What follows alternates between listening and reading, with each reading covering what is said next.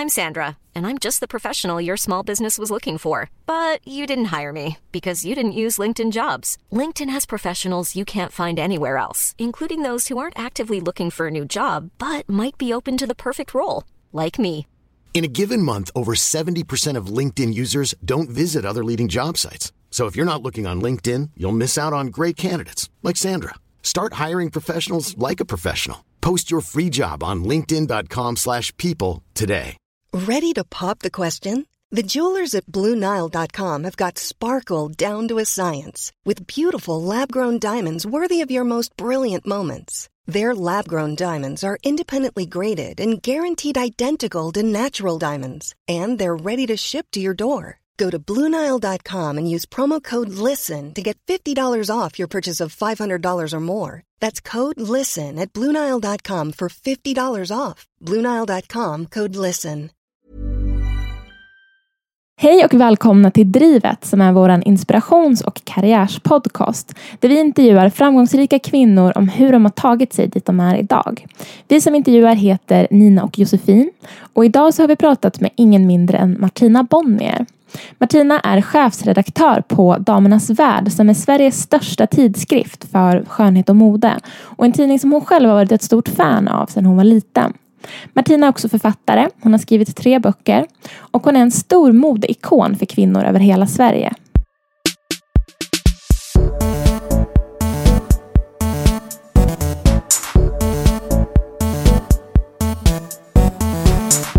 Hon trodde inte jag var klok i huvudet så ville då byta en skrivande tjusig tjänst mot att bära påse, men jag ville det. Med ett efternamn som Bonnier så har Martina fått tampas med en hel del fördomar. Hon har fått jobba extremt hårt för sin framgång. Hon har som sagt jobbat sig upp från assistent inom redaktionen till att idag vara chefsredaktör. Och mode har verkligen blivit mer än bara ett jobb.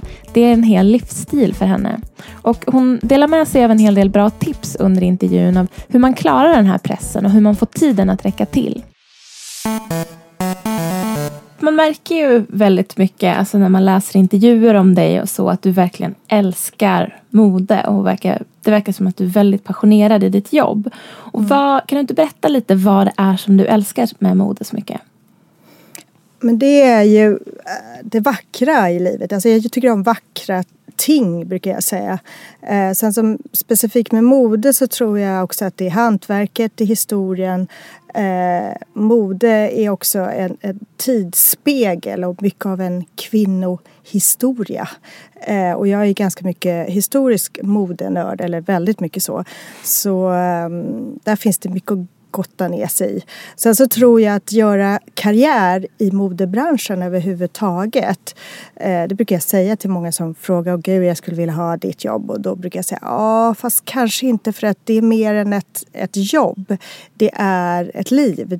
Du måste liksom vara beredd att andas och leva mode dygnet runt. Och tycka att det är lika roligt år ut och år in. För att komma någonstans. Visste du det när du började? Nej, hade jag ingen aning om. Nej, det var bara lite grann på bananskal att jag kom in och blev journalist. Det var faktiskt, jag kom ju från en mediafamilj och har det blodet. Så det var egentligen min pappas, eller min farfars bror till och med, så långt bort, som tyckte att men ska du inte testa journalistiken? Sen så hade jag ju uppenbarligen någon fallenhet eftersom sen träffade jag ju chefredaktörer och så vidare som ville behålla mig, och på den vägen har det varit. Mm. Och vart är du uppvuxen någonstans? Ja, jag är uppvuxen typ i hela världen. Men fram till dess jag fyllde 25 så flyttade jag konstant. Och sen så när jag gifte mig när jag var 28, så sen dess har jag bott på samma ställe. Så det är liksom som 2 delar av mitt liv. Men jag är i Stockholm och båda mina släktingar kommer från Stockholm. Så att jag är en sådär urstockholmare. Fast jag har bott väldigt mycket överallt. Men din familj reste runt mycket, att du flyttade runt när du var liten? Ja, min pappa hade ganska svårt att slå sig till ro någonstans. Så vi flyttade hela tiden. Så jag har bott i Sverige, jag har bott i Malmö, Göteborg, Visby, Halmstad, Dalarö. Jag har bott i Paris, Köpenhamn, Dragör, Toronto, New York. Ja, ni vet. Whatever. Jag har bott alla möjliga ställen.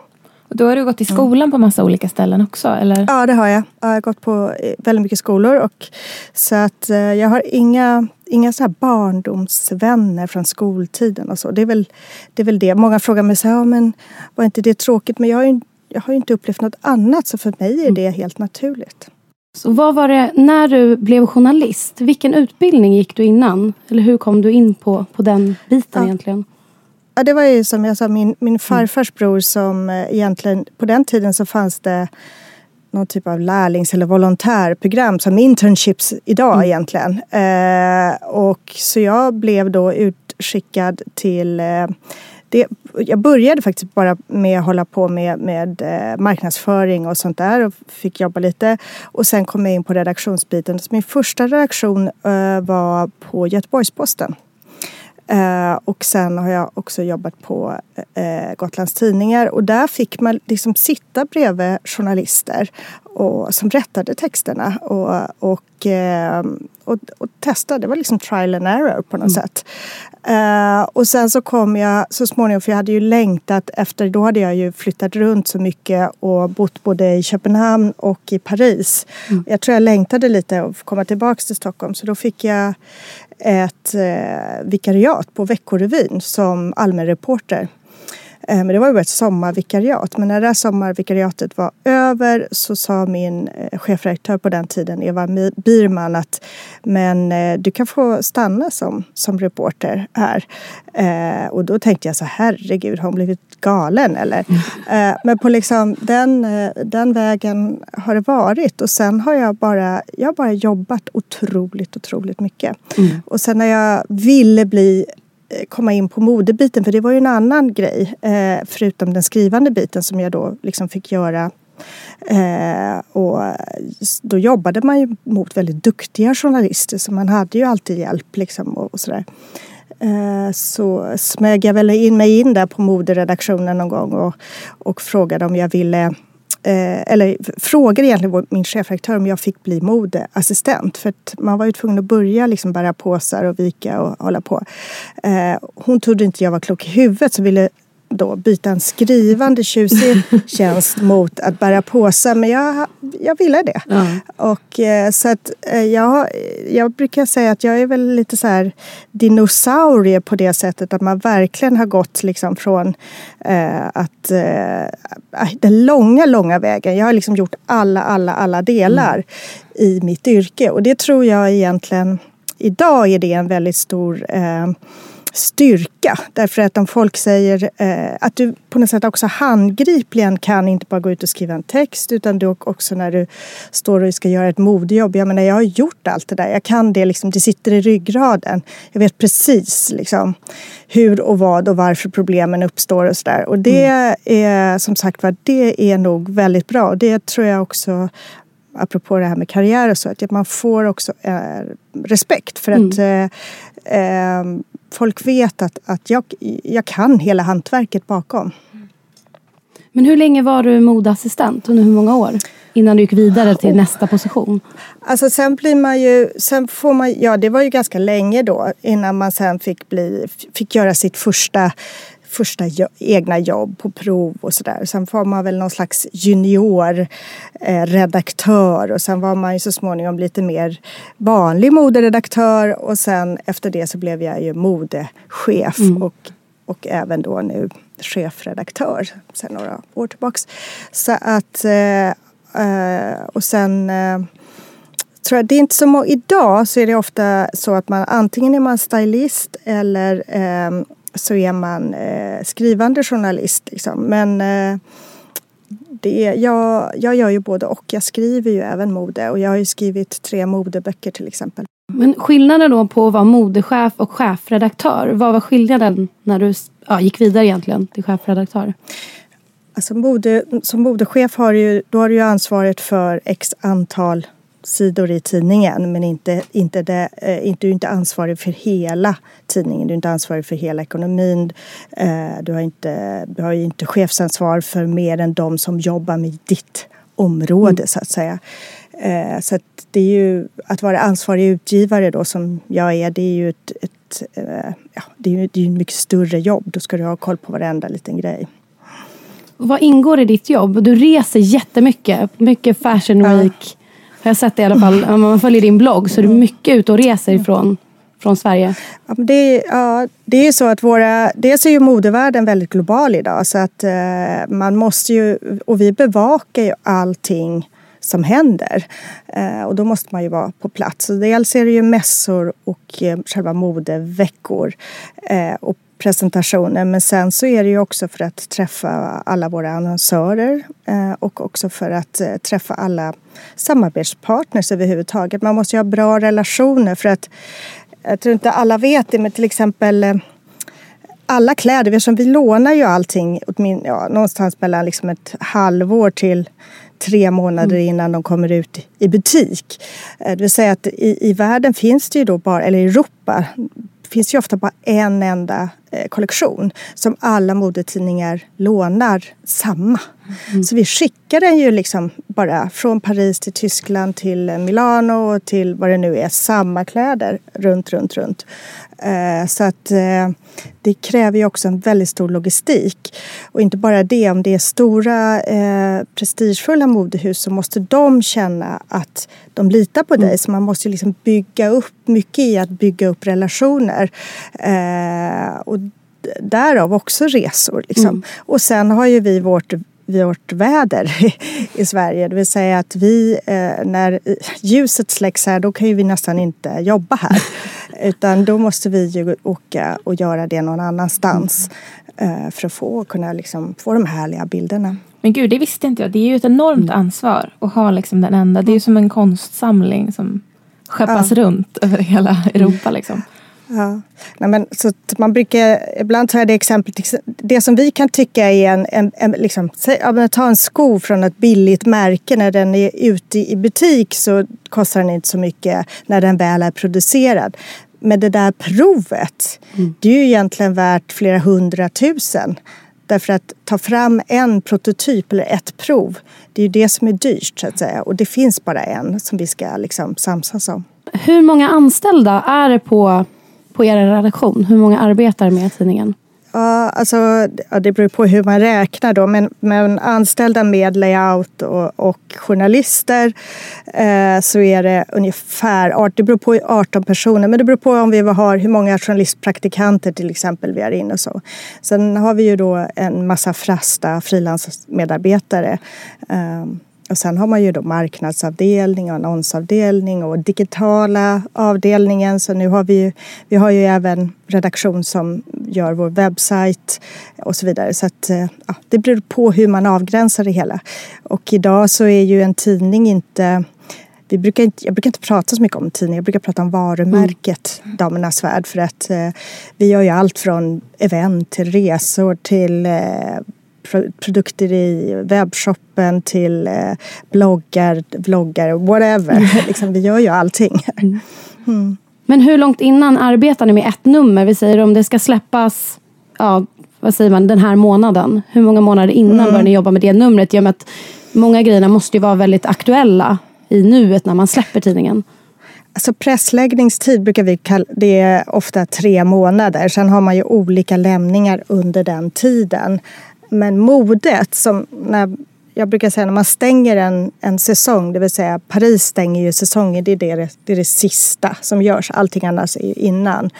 Och då sätter jag mig ner och planerar hela nästa säsong, för det kommer ju inte hända någonting. Jag vet ju vad som kommer komma ut, jag vet ju vad jag tänker och tror att vi vill dra på. Så från nu kan ju vi göra då jobb som kan komma ut i tidningen egentligen i december. Men hur mycket styr du som chefsredaktör över vilket innehåll som finns i tidningen? Alltså jag bestämmer ju allt. Det är bara det att jag har ju en redaktion som liksom backar upp och kommer med, till exempel min redaktionschef, hon på våra redaktionsmöten så säger hon ju till oss, okej, nu har vi de här personerna som är aktuella till exempel, och vi har det här jobbet, psykologijobbet, eller vi har någon intervju, eller vi behöver vanliga kvinnor, och så sitter vi ju och pratar. Och för mig är det ju viktigt då att jag ska ju se till att den här mixen blir en sån härlig upplevelse som möjligt för läsaren. Liksom att få ihop att flödet man sitter, att det är en njutning. Liksom. Mm. Men den här informationen, jag antar att det är via kontakter och sådär, men är det oftast pressreleaser? Vi säger att Universal går ut med att Veronica Maggio ska släppa sin skiva. Är det så att det är pressreleaser, eller har ni kontakt med Universal? Båda och. Vi går ju på möten hos dem, eller vår kulturredaktör. Hon har ju direktkontakt med dem varje dag, alla skivor. Så vi ska ju få så mycket info som möjligt. Eller säg att det är utställningar som är i världen. Då har vi ju kontakt direkt med Metropolitan eller Victorian Albert eller vad det nu kan vara i London eller New York. Och så vet vi ju från deras pressavdelning, så att vi kan planera in i tid. Och se till så att vi har tid att göra det här reportaget.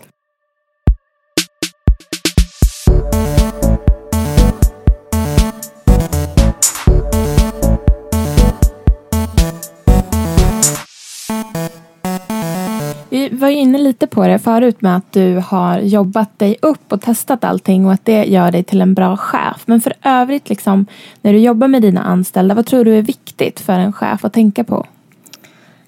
Jag tror att man ska lyssna, men man ska också inte vara rädd för att ta obekväma beslut. Där tror jag många faller. Att, speciellt i Sverige där man är väldigt sådär, man ska vara kompis med. I'm Sandra, and I'm just the professional your small business was looking for. But you didn't hire me because you didn't use LinkedIn Jobs. LinkedIn has professionals you can't find anywhere else, including those who aren't actively looking for a new job, but might be open to the perfect role, like me. In a given month, over 70% of LinkedIn users don't visit other leading job sites. So if you're not looking on LinkedIn, you'll miss out on great candidates like Sandra. Start hiring professionals like a professional. Post your free job on linkedin.com/people today. Many of us have those stubborn pounds that seem impossible to lose, no matter how good we eat or how hard we work out. My solution is PlushCare. PlushCare is a leading telehealth provider with doctors who are there for you day and night to partner with you in your weight loss journey. They can prescribe FDA-approved weight loss medications like Wegovy and Zepbound for those who qualify. Plus, they accept most insurance plans. To get started, visit plushcare.com/weightloss. That's plushcare.com/weightloss. Hey, Dave. Yeah, Randy. Since we founded Bombas, we've always said our socks, underwear, and T-shirts are super soft. Any new ideas? Maybe sublimely soft. Or disgustingly cozy. Wait, what? I got it. Bombas. Absurdly comfortable essentials for yourself and for those facing homelessness. Because one purchased equals one donated. Wow, did we just write an ad? Yes. Bombas. Big comfort for everyone. Go to bombas.com/ACAST and use code ACAST for 20% off your first purchase. Alla, och man ska inte så. Det ibland måste man ta svåra beslut. För att då känner också folk att de blir trygga med det. Därför att om du aldrig har en riktning i ditt arbete, jag jobbar ofta så med mer målfixering, liksom att det är mycket lättare, även om jobbet är att du ska skära ner i verksamhet, vilket är det tuffaste av allt. Men om du bara har någon slags diffus uppfattning och kommunicerar någon slags diffus uppfattning om det, då blir folk väldigt oroliga. Det är nästan lättare då att säga så här, men det är tough shit, nu vi ska dit liksom, och det finns ingen återvändo. Men så har vi några delmål här, de firar vi. De ska vi då, om ni når. För att det tror jag alla kan se framför sig.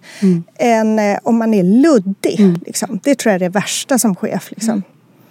Ja, men verkligen, det kan jag tänka mig. På många, när man har varit eller haft en chef, så är det ju ofta att de pratar inte om heller de olika delmålen. Så man vet aldrig när man väl liksom är på väg. Så att jag förstår den grejen, ja, absolut. På gott och på ont så har vi ju extremt platta organisationer i Sverige. Jag vet ju att jag kommer ihåg någon gång där motsvarigheten till Damernas Värld fast Schweiz, som också typ hade hållit på som vi i 75 år och var en institution i schweiziska kvinnors liv. De ville göra ett reportage om liknande i andra europeiska tidningar som gjorde samma material. Men efteråt, hon satt en hel vecka hos oss och gick omkring. Och så efteråt så sa hon så här: det är så konstigt för att du, liksom, till dig kan alla komma och rycka tag i och du är med och du sitter mitt i alltihopa. För de var så vana vid att en chef satt liksom nästan på en pulpet instängd i ett glasrum och där fick man beställa tid om man ska, och så funkar det ju inte i Sverige. Utan vi är ju liksom, vi hugger ju i. Och när någon som står och packar något och så, men det är väl ingenting, det börjar jag också packa om det behövs liksom. Eller det är vi har ju inte den prestigen. Men det kan också ibland vara väldigt svårt för jag har lyssnat på senast en antropolog som säger att problemet i det här är att vi vill komma till konsensus, om man förstår att hela gruppen ska vara med. Så behöver man inte göra i USA, utan det räcker med att en person bestämmer och det är dit vi ska. Du behöver inte bry dig om vad liksom hon i receptionen eller någon annan tycker och tänker. Men i Sverige så är det lite så här, det blir svårt om vi inte tar hänsyn. Vi vill gärna ha med oss hela gruppen. Och när hela gruppen är på G, då jobbar vi bra liksom. Vi hittade just 2 tidningsartiklar som vi tänkte var väldigt intressant. Det var en där du sa: jag tvingas alltid bevisa lite mer. Kan du berätta lite mer om det? Jo, men jag tror att i Sverige så är det ju väldigt mycket jantelagen. Vi ska alla vara lika och alla ska ha lika bra och så. Så det finns en massa förutfattade meningar med att man, som jag är född i en familj som i Sverige är ett välkänt namn. Att man tror att man är född med liksom silversked i mun, som det heter på svenska. Och att man liksom bara har glidit runt. Och jag är rätt strängt uppfostrad, så att det har nog varit så att jag har fått liksom, för att bli lika accepterad som någon annan blir mycket lättare, så får jag liksom ligga i lite till för att komma på samma nivå. Så det är väl det jag menar med det citatet. Det är svårt det där med fördomar, för det är ju lite samma sak liksom, att hur bemöter man folk som har en förutfattad mening om en? Alltså det är ju, jag har gråtit många tårar över sånt, kan man väl säga. Sen så gäller man bli så lär man sig att you can't win them all. Så att i vissa saker så kan man liksom inte bara ta till sig. Däremot så är det väl så, de vänner man däremot har och de människor som uppskattar en och som jag uppskattar, det blir ju än mer starkare, kan man ju också vända på det och säga. Jag förstår att du måste bli så jäkla förbannad över det, för du har ju verkligen kämpat. Nej, och jag har ju inte heller, det är ju inte så det är inte någon i min familj som har sagt till en chef, för så är det, chefredaktörer, de väljer precis vilken egen personal de ska ha. Så det är ingen som har påtvingat dem, för att de har ju själva, de står ju för sin sista rad, så att har de en felande länk i sin organisation, ja då får ju inte de betalt heller. Så de kan ju bara anställa folk som de verkligen tror på.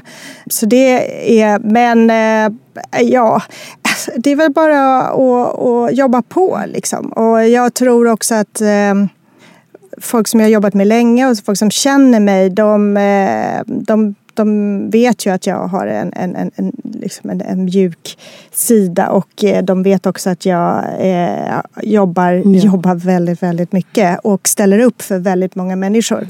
Och jag brukar också till mina barn, alltså man måste... Det är ingenting som kommer gratis, utan du måste liksom hela tiden. Jag tror inte på att det finns så många kortvägar om du vill riktigt nå någonstans och bli riktigt duktig på någonting. Sen har vi en annan också, att jag är kanske inte så snäll mot mig själv, lite för duktig. Ja, det hänger väl ihop då, eller hur? Det gör väl det. Ja, så är det nog. Och jag är väl en sån där typisk som man pratar om duktig flicka. Men visst, det där fixar jag också. Och så fixar jag det där. Och så inte ska väl du behöva. Och så har man tagit och så sitter man där och är bara överöst med uppgifter och nästan drunknar i det där. Och har liksom inte en tanke på att det kanske är för mycket, utan man istället bara piskar på sig själv och säger nej men Martina, nu får du skärpa ihop dig. Det här är ju bara att göra liksom.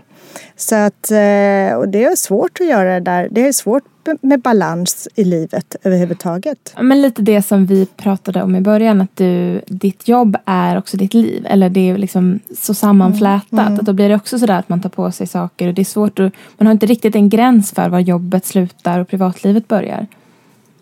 Nej men så är det ju definitivt att man lever. Så det blir ju väldigt gränslöst. Och sen så tror jag mer och mer att det här är en fråga idag med all ny teknik och digitalisering och hur vi kommunicerar liksom i social media och allt vad det nu är.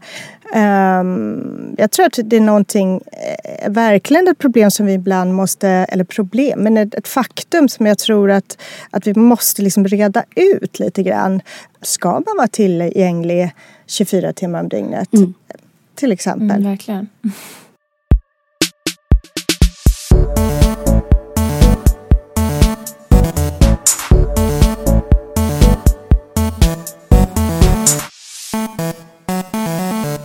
Men hur är det när du då är ledig och är hemma med din familj? Så har du lätt att stänga av då? Liksom, att du kan lägga undan telefonen och liksom fokusera på dem?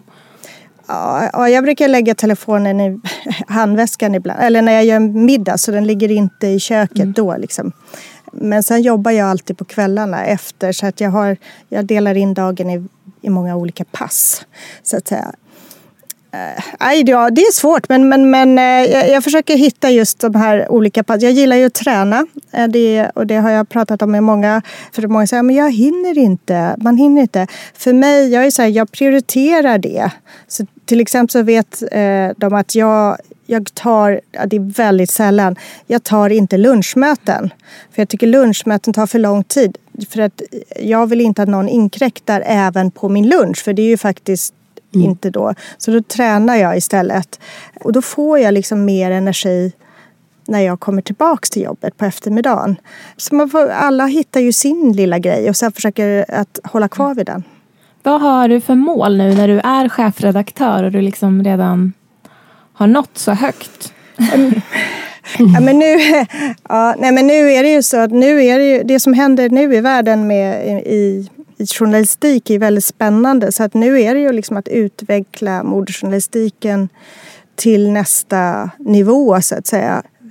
Jag vet inte om Sverige fortfarande är en av världens största just modebloggsländer, men vi är väl där och det händer väldigt mycket just på den digitala scenen inom medien. Och så det är väl det som jag tänker liksom utveckla nu och se vad vill vi mera.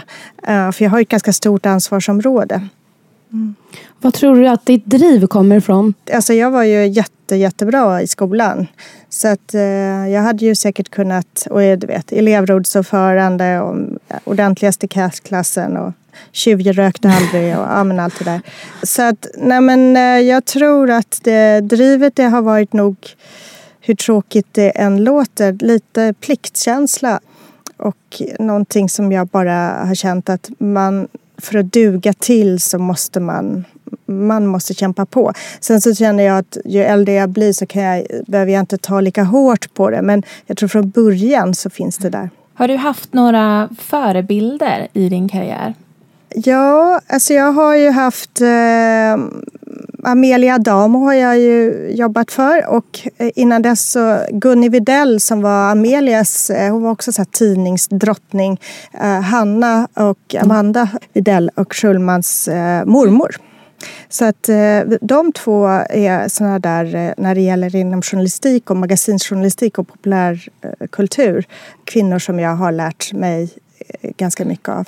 Det finns en journalist som jag brukar ta upp ibland som jobbade på DN på 20-talet. Elsa Nyblom hette hon.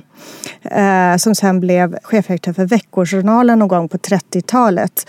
Och när jag läste om henne, så hon verkade en så himla tuff person. För det här var en väldigt manlig värld, får man tänka på den här tiden. Och hon var debattör och antinazist. Så att hon vågade liksom mitt i kriget verkligen göra motstånd och så vidare. Sånt där tycker jag är den typen av civilkurage. Och för en kvinna på den tiden tycker jag är väldigt tufft.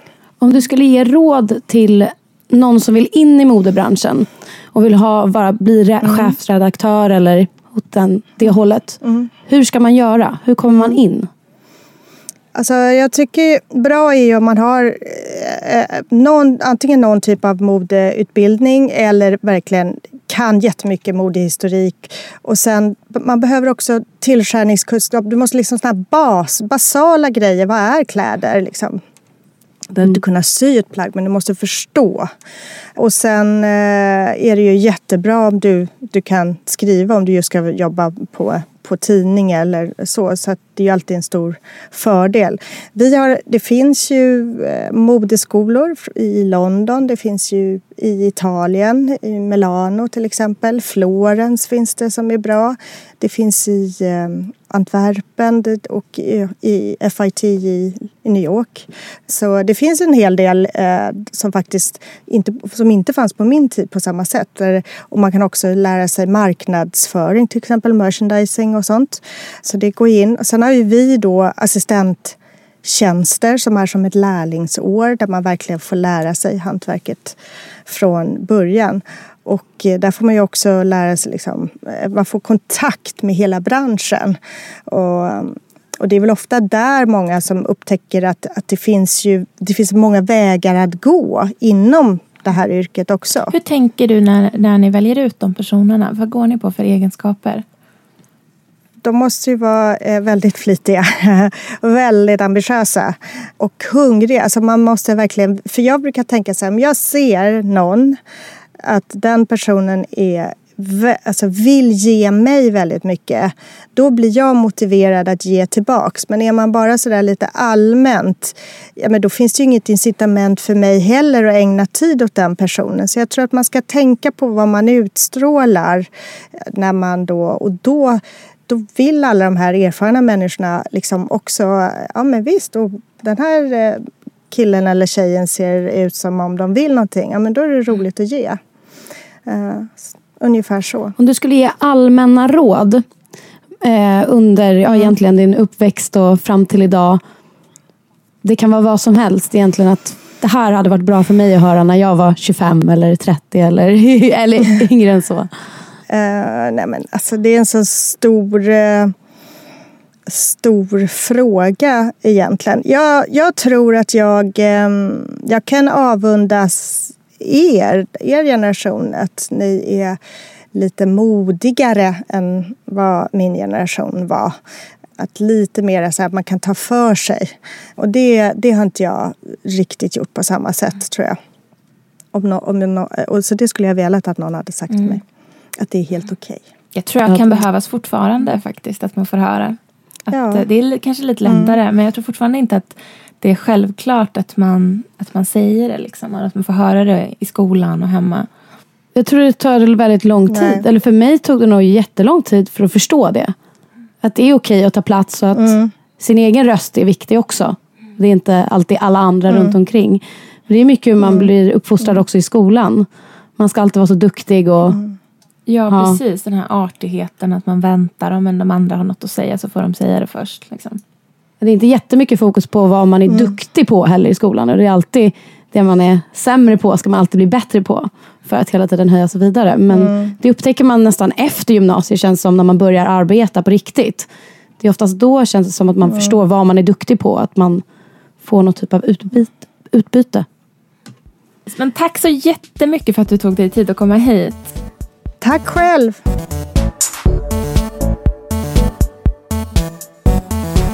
Det här var alltså intervjun med Martina Bonnier. Glöm inte att gå in och följa oss på Twitter, Instagram och Facebook. Där heter vi Drivet Podcast. Vi hörs snart.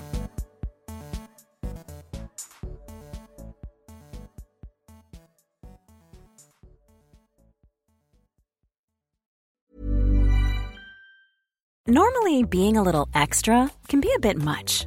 But when it comes to healthcare, it pays to be extra.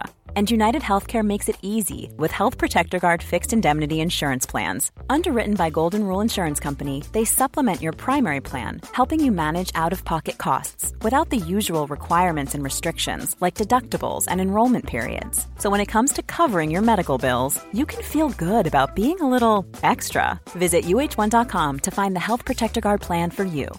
When you make decisions for your company, you look for the no-brainers. And if you have a lot of mailing to do, Stamps.com is the ultimate no-brainer. It streamlines your processes to make your business more efficient, which makes you less busy. Mail checks, invoices, legal documents, and everything you need to keep your business running with Stamps.com. Seamlessly connect with every major marketplace and shopping cart. Schedule package pickups and see your cheapest and fastest shipping options from different carriers. With rates up to 89% off USPS and UPS rates. And with the Stamps.com mobile app, you can take care of mailing and shipping wherever you are. Make the same no-brainer decision as over 1 million other businesses with Stamps.com. Sign up with code PROGRAM for a 4-week trial, plus free postage and a free digital scale. No long-term commitments or contracts. That's Stamps.com. Code PROGRAM.